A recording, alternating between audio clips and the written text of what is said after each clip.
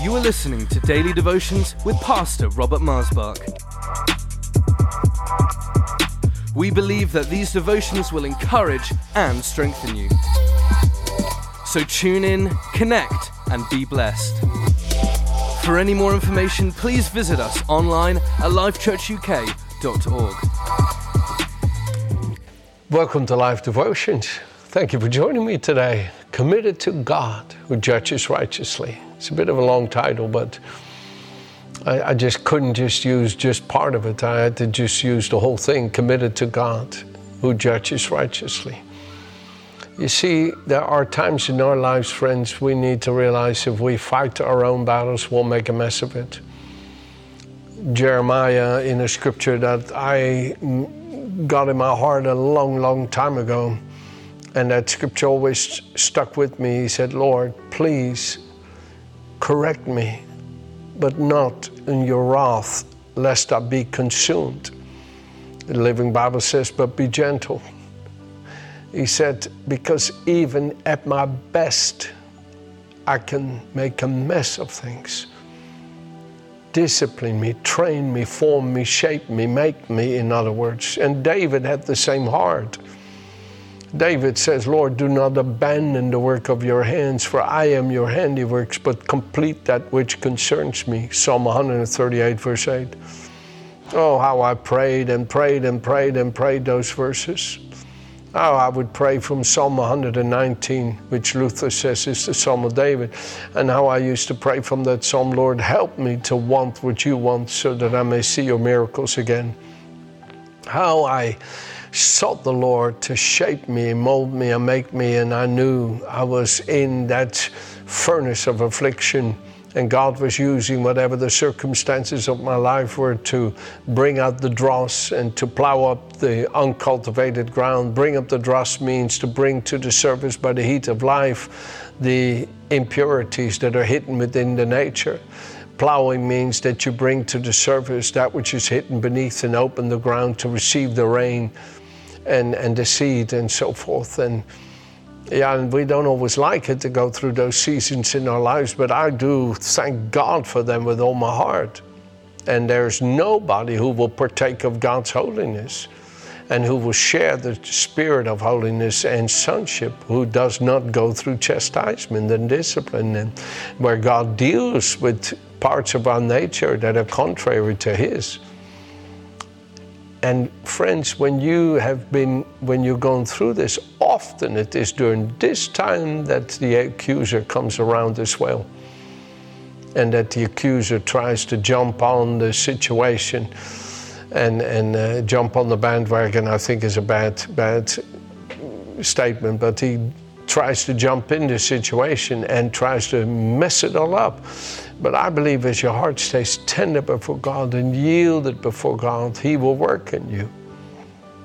And as you have been yielded, and as God has worked His nature in you and His character in you by His indwelling Spirit, as it says in 2 Corinthians 3, verse 17 and 18, and chapter 4, verse 16 through 18 of 2 Corinthians, as you've allowed God to work in you, He brings out this incredible glory, And I want to show you a man who God had worked in, and his name is Stephen. Stephen was just there. He was always there. He was just always there. He was always in the church, always full of light, full of life, full of love, full of goodness. He was always there supporting Peter and John and everybody by being there, by worshiping and singing and helping and serving. And then Peter and John got all kinds of frustrations from people who were saying, you're not doing enough. You're not doing enough in helping all these widows, and these Greek widows are not being cared for sufficiently. And Peter said, it's not right for us to not have time for prayer and for the word. So why don't we look for 7 men among us full of the Holy Spirit and faith who we can put over this work? And Stephen was one of them. And here Stephen and Philip and others were serving. They're taking care of widows. They're bringing the food to their homes, and they're helping them, and so forth. I mean, that's not easy work, folks. That's hard work. Most of the time, it's just plain old hard work. People feel called to the ministry, and they just see somebody on the pulpit, and they think that that's all there is to ministry. But often ministry is just really hard work. Hard work. And Stephen was willing to do the hard work because God had worked in him. And then look here in chapter 7, okay?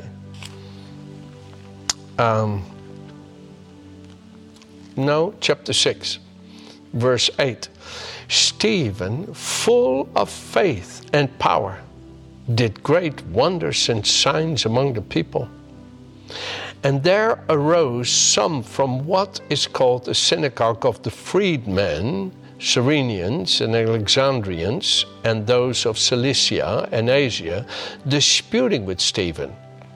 And they were not able to resist the wisdom and the spirit by which he spoke. So they secretly induced men to say, "We have heard him speak blasphemy against Moses and against God." And they stirred up the people and the elders and the scribes, and came upon him and seized him and brought him to the council. And they also set up false witnesses who said, "The man does not cease to speak blasphemous words against the holy place and the law. For we have heard him say that this Jesus of Nazareth will destroy this place and change the customs which Moses delivered to us." And all who sat in the council, looking steadfastly at him, saw his face as the face of an angel. In other words, he was radiant with this glory. I find it absolutely unimaginable that in the face of God, people can be so evil and not repent of their evil thoughts and feelings. But that is the reality of the nature of wickedness in this world. And don't you dare think for a split second that you're immune to that. The only thing that makes you free from it is Jesus living in you by his Holy Spirit, not only keeping you free, not only making you free, keeping you free, but continuously transforming you by his indwelling life to give you authority over it, to give you power over it, to cause you to stand above it and not allow yourself to get underneath it. And these people rose up, and Stephen opened up the scripture out of his heart. When you read his sermon in chapter 7, wow, it's so powerful. And he's preaching, and he's putting in the plow. He's putting in the word of the Lord. He's putting in the word of the Lord. And all he gets when he puts in the word of the Lord is resistance. All he gets is resistance. And he says to them in verse 51, "You stiff-necked and uncircumcised in heart and ears." In other words, your heart is so close to the light and the life of God, and your ears are so close to it. You always resist this Holy Spirit. You resist the Holy Spirit.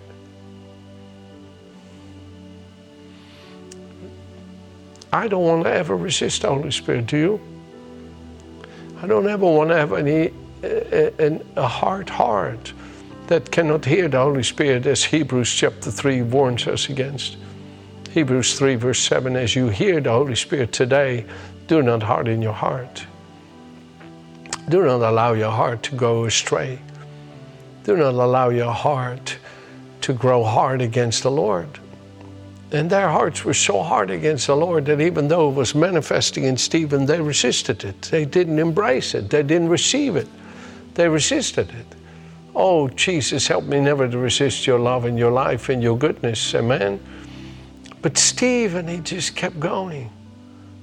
And when they were gnashing, it says in verse 54, gnashing their teeth against him. Look at it. And when they heard these things, they were cut to the heart and gnashed at him with their teeth. He, being full of the Holy Spirit, oh, how he was above that opposing spirit. He, being full of the Holy Spirit, gazed into heaven and saw the glory of God, And Jesus standing at the right hand of God, and he said, look, I see the heaven open and the Son of Man standing at the right hand of God. And they cried out with a loud voice, stopped their ears, ran at him with one accord, and they cast him out of the city and stoned him. And the witnesses laid down their clothes at the feet of a young man named Saul, who became the Apostle Paul. And they stoned Stephen as he was calling on God, saying, Lord Jesus, receive my spirit. Do you see what Stephen did? Come on, I want you to see what he did when he being stoned. He said, Lord Jesus, receive my spirit. And he knelt down and he cried out with a loud voice, Lord, do not charge them with this sin. And when he had said this, he fell asleep. I pray that is so strong in you and me. You see, when I today say, committed to God, he judges righteously. That is the spirit I'm trying to talk to you about. Committed to God. Committed to God. Keep committing it to him. Don't let it root in the evil things people say. Don't let it root in the unkindness, the rejection, the hurt, the pain, the misunderstanding, the misjudgment.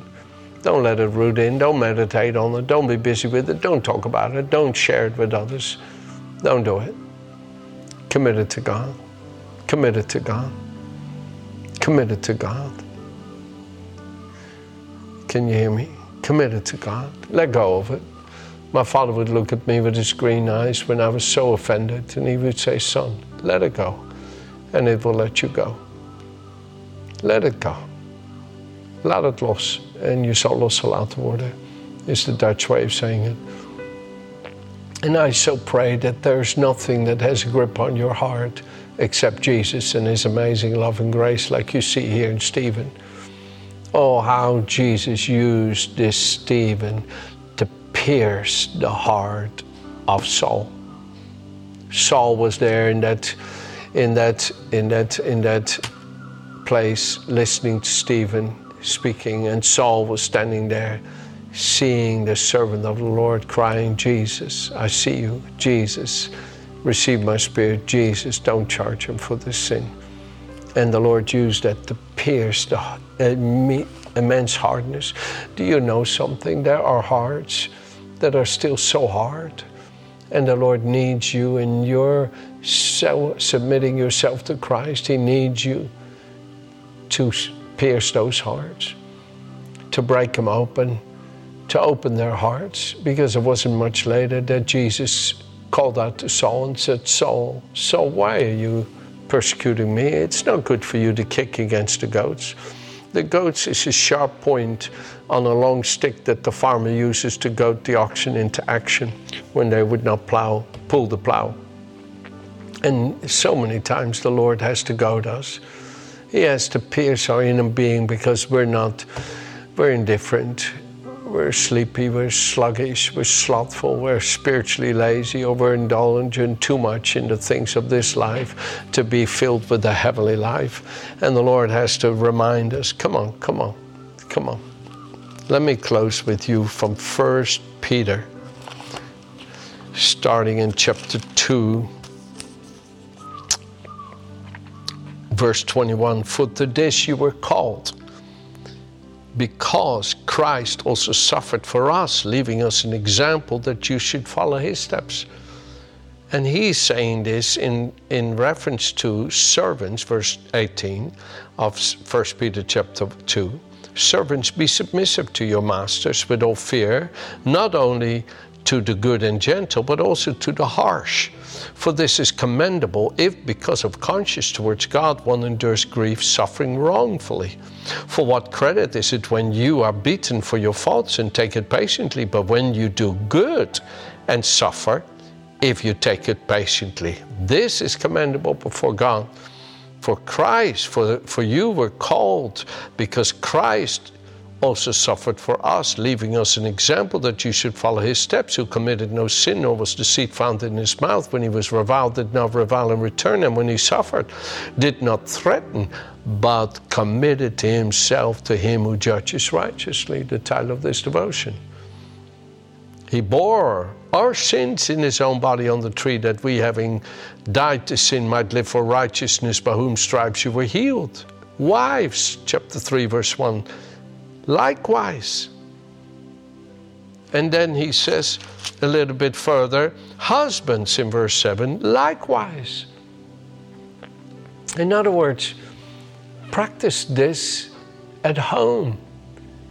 Let that sweet submitting yourself to God become the very thing that pops the